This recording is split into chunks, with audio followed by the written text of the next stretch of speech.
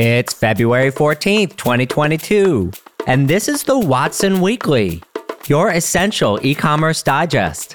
Today on our show, recent earnings calls indicate that Meta's advertising lead is shrinking quickly, and Google is the biggest beneficiary. Content management system and e-commerce churn data shows WordPress is maintaining its market lead. Shopify is gaining on WooCommerce. Amazon advertising graduates from other, and third-party seller units set record. Modern retailers must prioritize differentiation and freshness to survive. And finally, the Investor Minute, which contains 5 items this week from the world of venture capital, acquisitions, and IPOs. But first, in our shopping cart full of news. Recent earnings calls indicate that Meta's advertising lead is shrinking quickly, and Google is the biggest beneficiary. You can feel the major sea change going on in advertising right now. 2 trends have been apparent for some time. First, the rise of Amazon for organic and advertising-based product searches over the past 5 to 7 years, at the expense of Google primarily. Second, the continued loss of share at Google, particularly to Facebook, and to some extent Amazon, along with the idea that there are 2 types of advertising experiences. There are those advertising experiences in which you, the consumer, didn't know the brand you were looking for up front. You weren't actively searching, and this was based on borderline creepy, accurate user models. This is Facebook's approach. Alternatively, there are advertising experiences when you proactively sought out products, for example, something like Valentine's gifts. This is Google's model. In the past year, there's been a major shift now that is becoming clearer. Facebook is in another one of its occasional reboot the business modes as it continues to scramble to deal with rise of Apple's new privacy posture.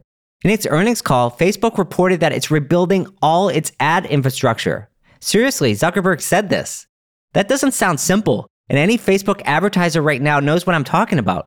Targeting and data is hot garbage, yet ad rates have not declined enough to make up for that reduced experience. Now, Google is the primary beneficiary, and to some degree, other retail ad networks like Amazon are profiting as well. I believe Google in particular has a generational opportunity to wrestle retail ad share back from Meta. More than what Google is doing right, this is by and large just right place, right time for the search giant. The reason there's been a flight back to traditional pay-per-click advertising from paid social is because advertisers were already familiar with the format and using it today. Google continues to add options for advertisers to spend money. But options need opportunity, which is what we're now seeing and why it's suddenly different. Based on its earnings report, Google's retail ad revenue growth in Q4 outpaced all other segments, which highlights advertisers' flight to safety. Furthermore, I think Google and other advertising networks also have an opportunity to improve and take share for those non-intent-based searches. I can't help but feel that Facebook/Meta seems unfocused and lost. Mark Zuckerberg on his recent earnings call mentioned 7 major priorities. 7? Really? What transformational leader has ever said that? How can one organization have so many core priorities? If I'm TikTok right now, I'm in pure land grab mode. Suffice to say, Apple's iOS changes were either terrible timing for Facebook on the heels of a generational increase in ad spend, or a primary reason that motivated Facebook to switch into the metaverse mode in order to change or get ahead of the narrative. Facebook has a track record of navigating its own disruption, and I think more than anything, Zuckerberg hopes that Sheryl Sandberg, his COO, has another rabbit to pull out of her hat.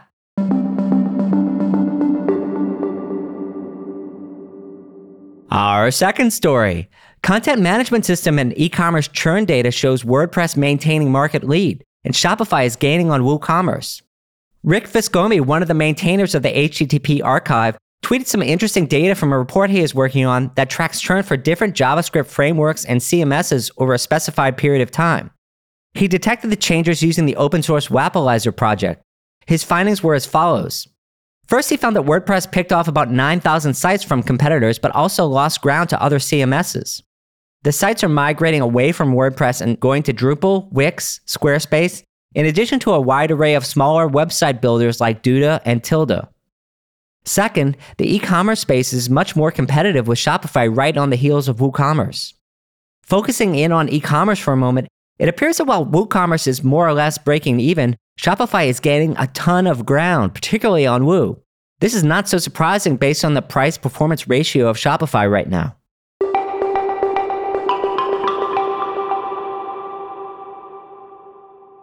Our third story. Amazon advertising graduates from other and third-party seller units set record. Last week, Amazon reported Q4 earnings, and here are a few callouts from my side.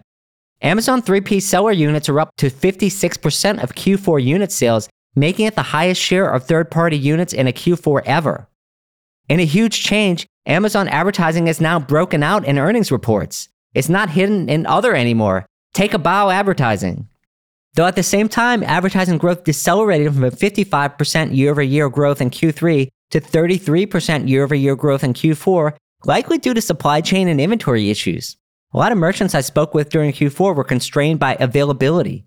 I expect some of this to recover. Overall, Amazon's advertising unit is a $31 billion business today based on 2021 numbers. A little less than 1/3 of Facebook revenue is what I calculate. That is seriously significant progress. Amazon also called out a few of its advertising priorities, which should be of interest to a lot of Watsonians here. First, Amazon wants to improve its tools' usability for sellers and brands. I hope this also means that agencies and technology platforms will get better APIs too. Second, video advertising is a huge and unique opportunity for Amazon relative to other retail media outlets, given their assets across live sports, IMDb, Twitch, and Prime Video. In supply chain news, Amazon doubled its operations and overall staff in the last 2 years, skyrocketing to a 1.6 million total employees. Amazon mentioned that it could have done better with hiring as the talent issue continued to cause chaos costs in its network and higher third-party transportation costs. To me, this means that the company could have taken even more share of its own parcels in Q4 if it had better sorted its staff at the beginning of the quarter. Fulfillment center spend is moderating going forward and will more closely match the growth of the business. Of course, it still represents about 30% of all capital expenditures, which are of course increasing next year. So a mixed quarter from Amazon, but analysts loved it because Amazon was bailed out by AWS profitability, which I didn't mention earlier.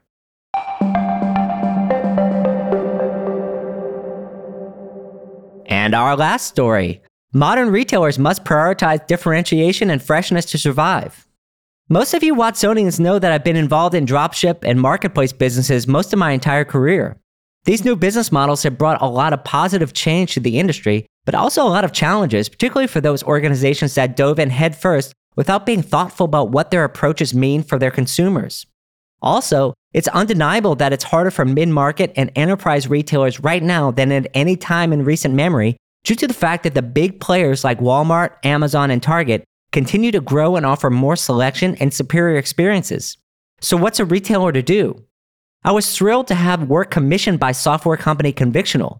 I interviewed some of its customers and also relied on the literally thousands of conversations I've had implementing, building, advising, and operating businesses in this space. From this extensive research report, 2 things stood out as critical for retailers. First is differentiation. If you have the same products as the major marketplaces, you are already dead. Your supply has got to be unique. Second is freshness. Your supplier base needs to be fresh and updated. You need to be continually improving your ability to tell the stories of these up-and-coming brands that are innovating quickly and can excite your customers. This report not only exposes what's wrong with the current state of technology solutions supporting retailers, but also charts a new path forward for the entire industry in this sector of software called supplier enablement. My show notes contain direct links for listeners to download the report, but you can also visit rmwcommerce.com/supplier enablement to learn more.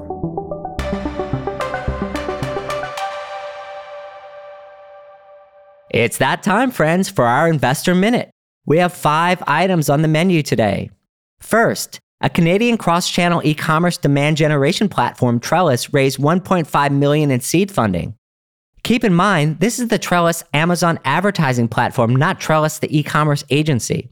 Amazon advertising continues to be a big area of investment, so not surprising to see this trend continue. Second, post-sale e-commerce SaaS platform Wonderment secures $6 million in seed funding.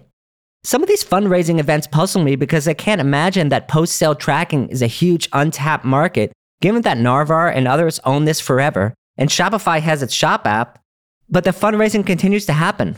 What am I missing? Third, Elastic Path, a company I haven't heard a lot about recently, just received a jolt of energy in terms of a $60 million investment in order to accelerate its product development. When I have heard about Elastic Path being chosen in the past, It's when developers or CTOs are leading the evaluation.